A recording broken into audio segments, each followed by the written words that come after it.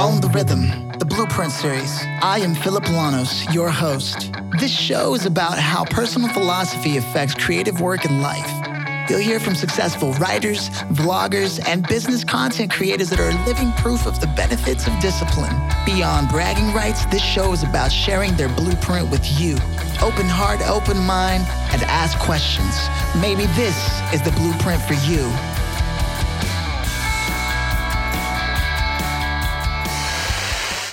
I want to tell you a little bit about our guest today. His name is Rand Fishkin, and he goes by the ludicrous title of Wizard of Moz. He's founder and former CEO of SEO software startup Moz, host of Whiteboard Fridays, which I'm a big fan of personally, co-author of a pair of books on SEO, co-founder of Inbound.org, and serves on the board of the presentation software firm Haiku Deck. Rand's currently writing a book for Penguin Random House on the ups and downs of startup culture, due out in 2018. Over the last decade, Moz has grown to become one of the most visible companies in the marketing world, to the point where he's been invited to speak at Google, Facebook, Microsoft, and he's even given presentations at the United Nations, Stanford University, Public Media, NPR, Y Combinator, and Hackers and Founders.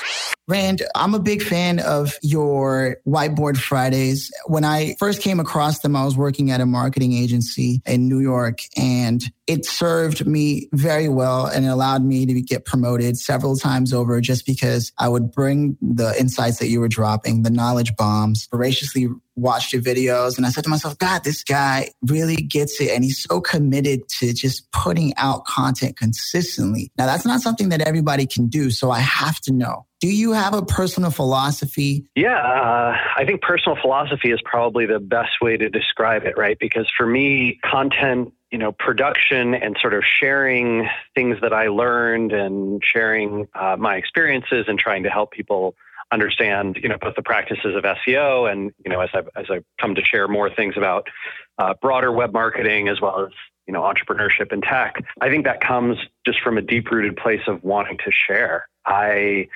have this, I like to say that there's a hole in my chest.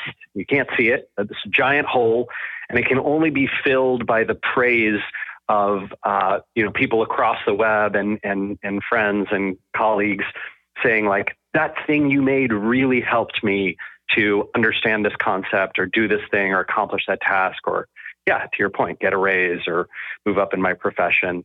And the hole empties out pretty much every week. So if I'm not producing new things, sharing new things that people find valuable and getting that praise, that hole is empty.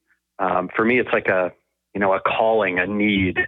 It's less tactical and less about marketing and building a brand and more just about satisfying this compulsion that I have. It's also so well formulated and targeted. So are you saying that even though it does come from a place of literally just great needs, which makes it essentially an art, what you're doing? Yeah. So one of the things that's definitely true is as you invest in, I think in any practice, right? What you find is that you're terrible at it when you start in content marketing and SEO and social media and, whatever channels you choose to pursue to market your business or your personal brand or whatever it is, whatever message you're trying to share, you will suck at it. I sucked at it. I don't know if Philip, I don't know if you've ever watched the Whiteboard Fridays from like 2007, 2008, even 2009. They were awful. I mean, they are, some of the content is mildly helpful, potentially, at least at the time, but the production value is bad.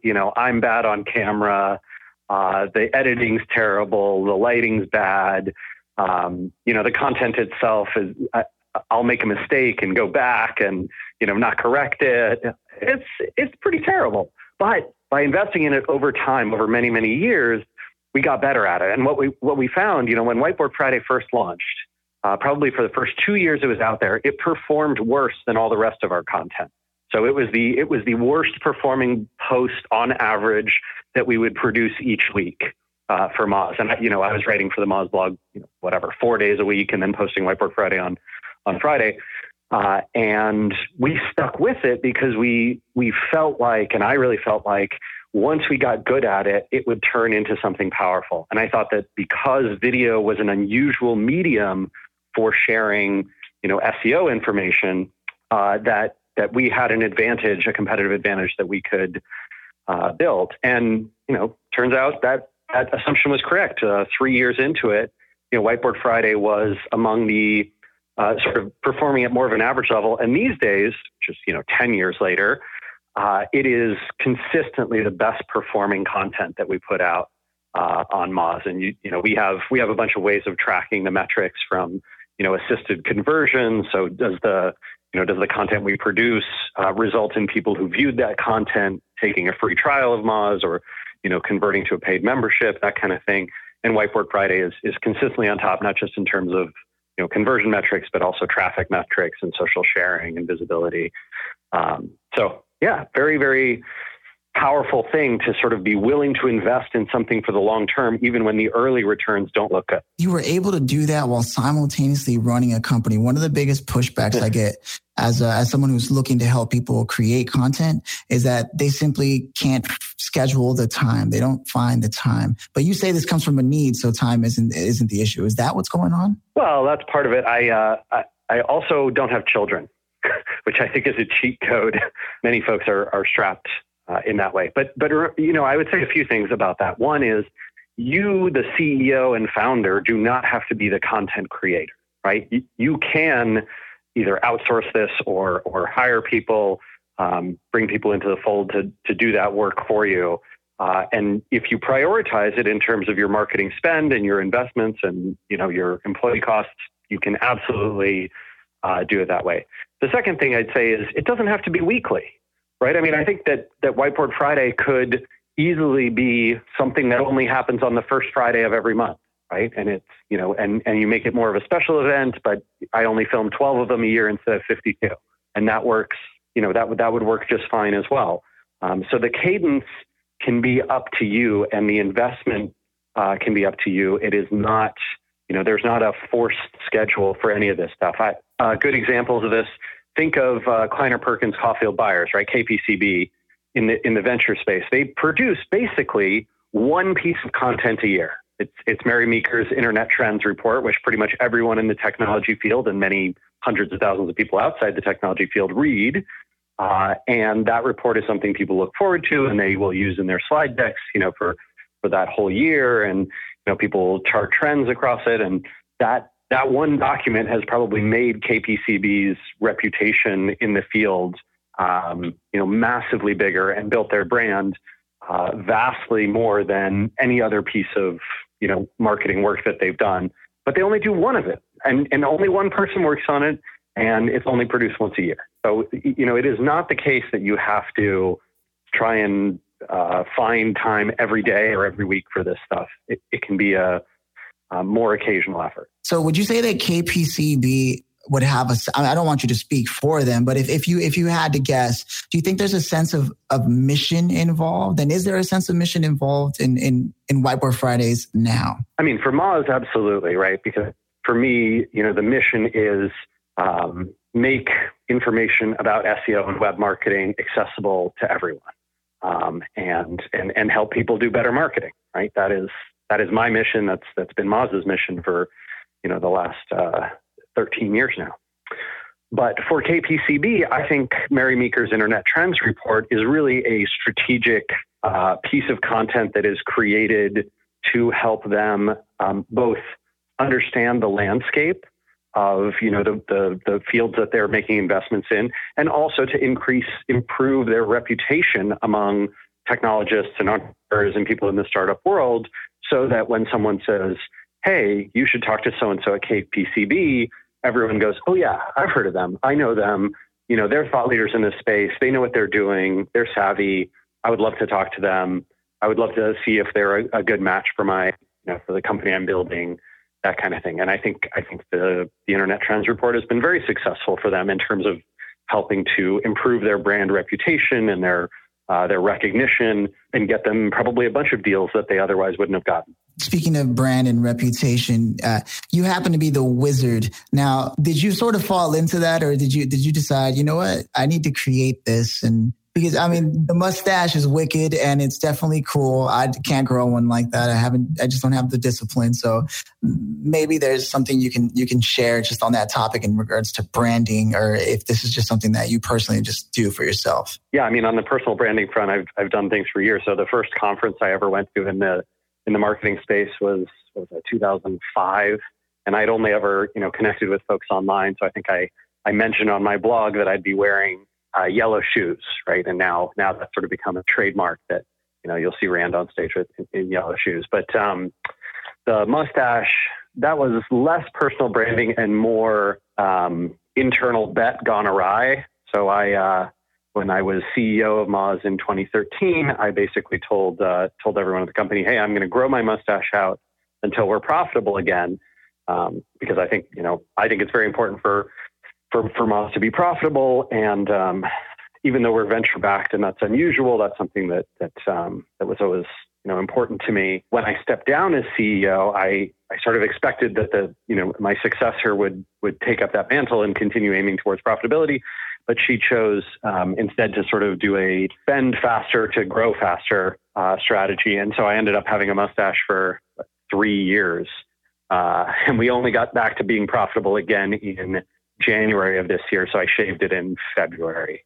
So I no longer have the mustache, but yeah, it's one of those, don't bet your facial hair on company metrics that you can't control lessons. It's definitely better than shaving off the eyebrows. Oh my God. Yes. That's amazing. I had to ask because it's definitely one of the defining characteristics. And as somebody who does what you do, I had to know whether it was on purpose or is some seriously gone wrong bet. Yeah. No. Oh, and I have to ask, just out of curiosity, do you listen to any podcasts at all? I do actually. My wife and I pretty regularly listen to Pod Save America. And have ventured into some other podcasts as well, but that's probably the one we're most religious about. What do you think is the appeal to you about it? I mean, if I could just ask. Oh, sure. I think it's one of those podcasts that makes me feel smarter and more informed about, what things are going on. I'm a relative, I wouldn't say I'm a political junkie, but I'm someone who likes to stay very informed about political topics. The nice thing about Pod Save America is those are 3 guys who worked in various roles in the White House for the previous administration, but have a really good understanding of kind of the mechanics and the underpinnings of American politics at the national level work and function, how government works and functions, and so when they analyze a topic, they'll sort of have very interesting insights about, hey, when, for example, if the United States wants to engage in a nuclear war, what does that actually look like? Who has to talk to who can approve it? Who can stop it from happening? What is sort of the order of operations there? What are the players? What are the political consequences and all of those kinds of things? And that's really good to sort of feel like you have an understanding of it from an operations level. And maybe that's just, the CEO and me who sort of likes to understand the inner workings. One of the main reasons why I'm so happy to have you on is because you are living proof that content done right can do amazing things for not only the world and its education at large, but also for a company. And, and I deal with entrepreneurs on a regular basis as anyone in business would. And it's really refreshing to have it come straight from experience to be able to say, yes, creating and building relationships is still important. It's not just about the bottom line. There is no one shares ads. No, they do not. And it's just amazing to say with confidence, to have someone here who has lived it. I mean, when did you first decide, I think content is going to be the way to make that happen? Were you able to see it as a wave that was coming, or? The other way around, actually. So I started investing in content and then realized I could build a business from that. So, when I started the Moz blog, it was then called SEO Moz. This was back in 2003. And basically, I had been putzing around on a bunch of, forums and other websites and commenting on other people's stuff. And I decided I wanted a place to share my own content. And so started that up. And over time, over the next few years, sort of built up a lot of traffic to this site. And, it was all these professional SEOs and web marketers coming and reading, trying to learn about, the practice of SEO. And, we had built some tools for ourselves. We made those, publicly available through a subscription. And we didn't know what SaaS was, right? We didn't understand subscription businesses at all. But when we launched those, the fact that this content was attracting all of these sort of right visitors and right customers for us meant that we had a built-in audience who was ready to buy and excited to buy, and that that turned into a really exciting business. And today Moz is probably around a $45 million a year company with 160 odd people and 30,000 plus customers.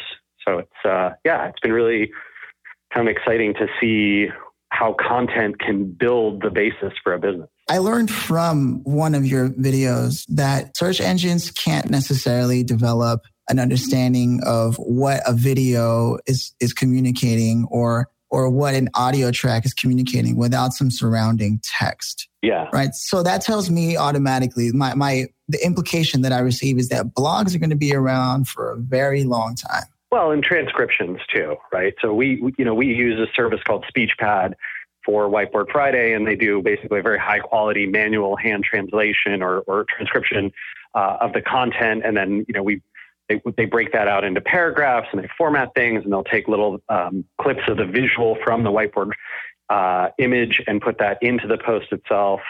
And, it makes for a much higher quality experience. And I think it's something high, like 40%, maybe 45% of visitors who visit a Whiteboard Friday video don't actually watch the video, but they read the content.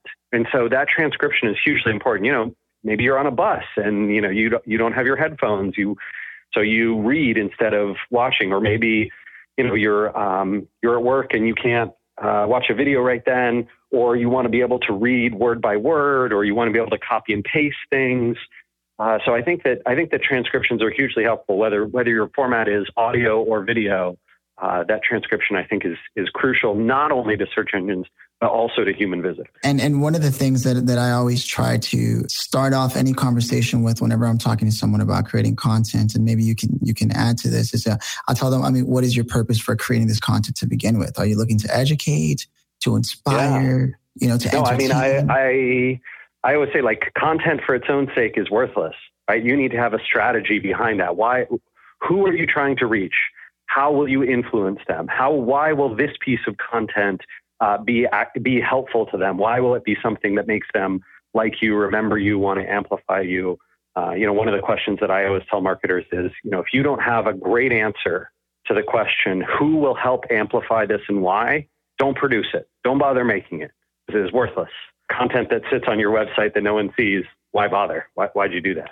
Awesome talking with you, and look forward to connecting in the future too. Thank you for coming on to the show, and it's been a pleasure getting to know you. Yeah, likewise. Thanks for listening. I hope this blueprint will help you own the rhythm in your space. Feel free to subscribe and reach out to me on Instagram or Twitter at Philip Llanos, PhilipLanos. Also, you can visit OwnTheRhythm.com if you want help producing your podcast. Open heart, open mind, and ask questions. Stay tuned for the next blueprint.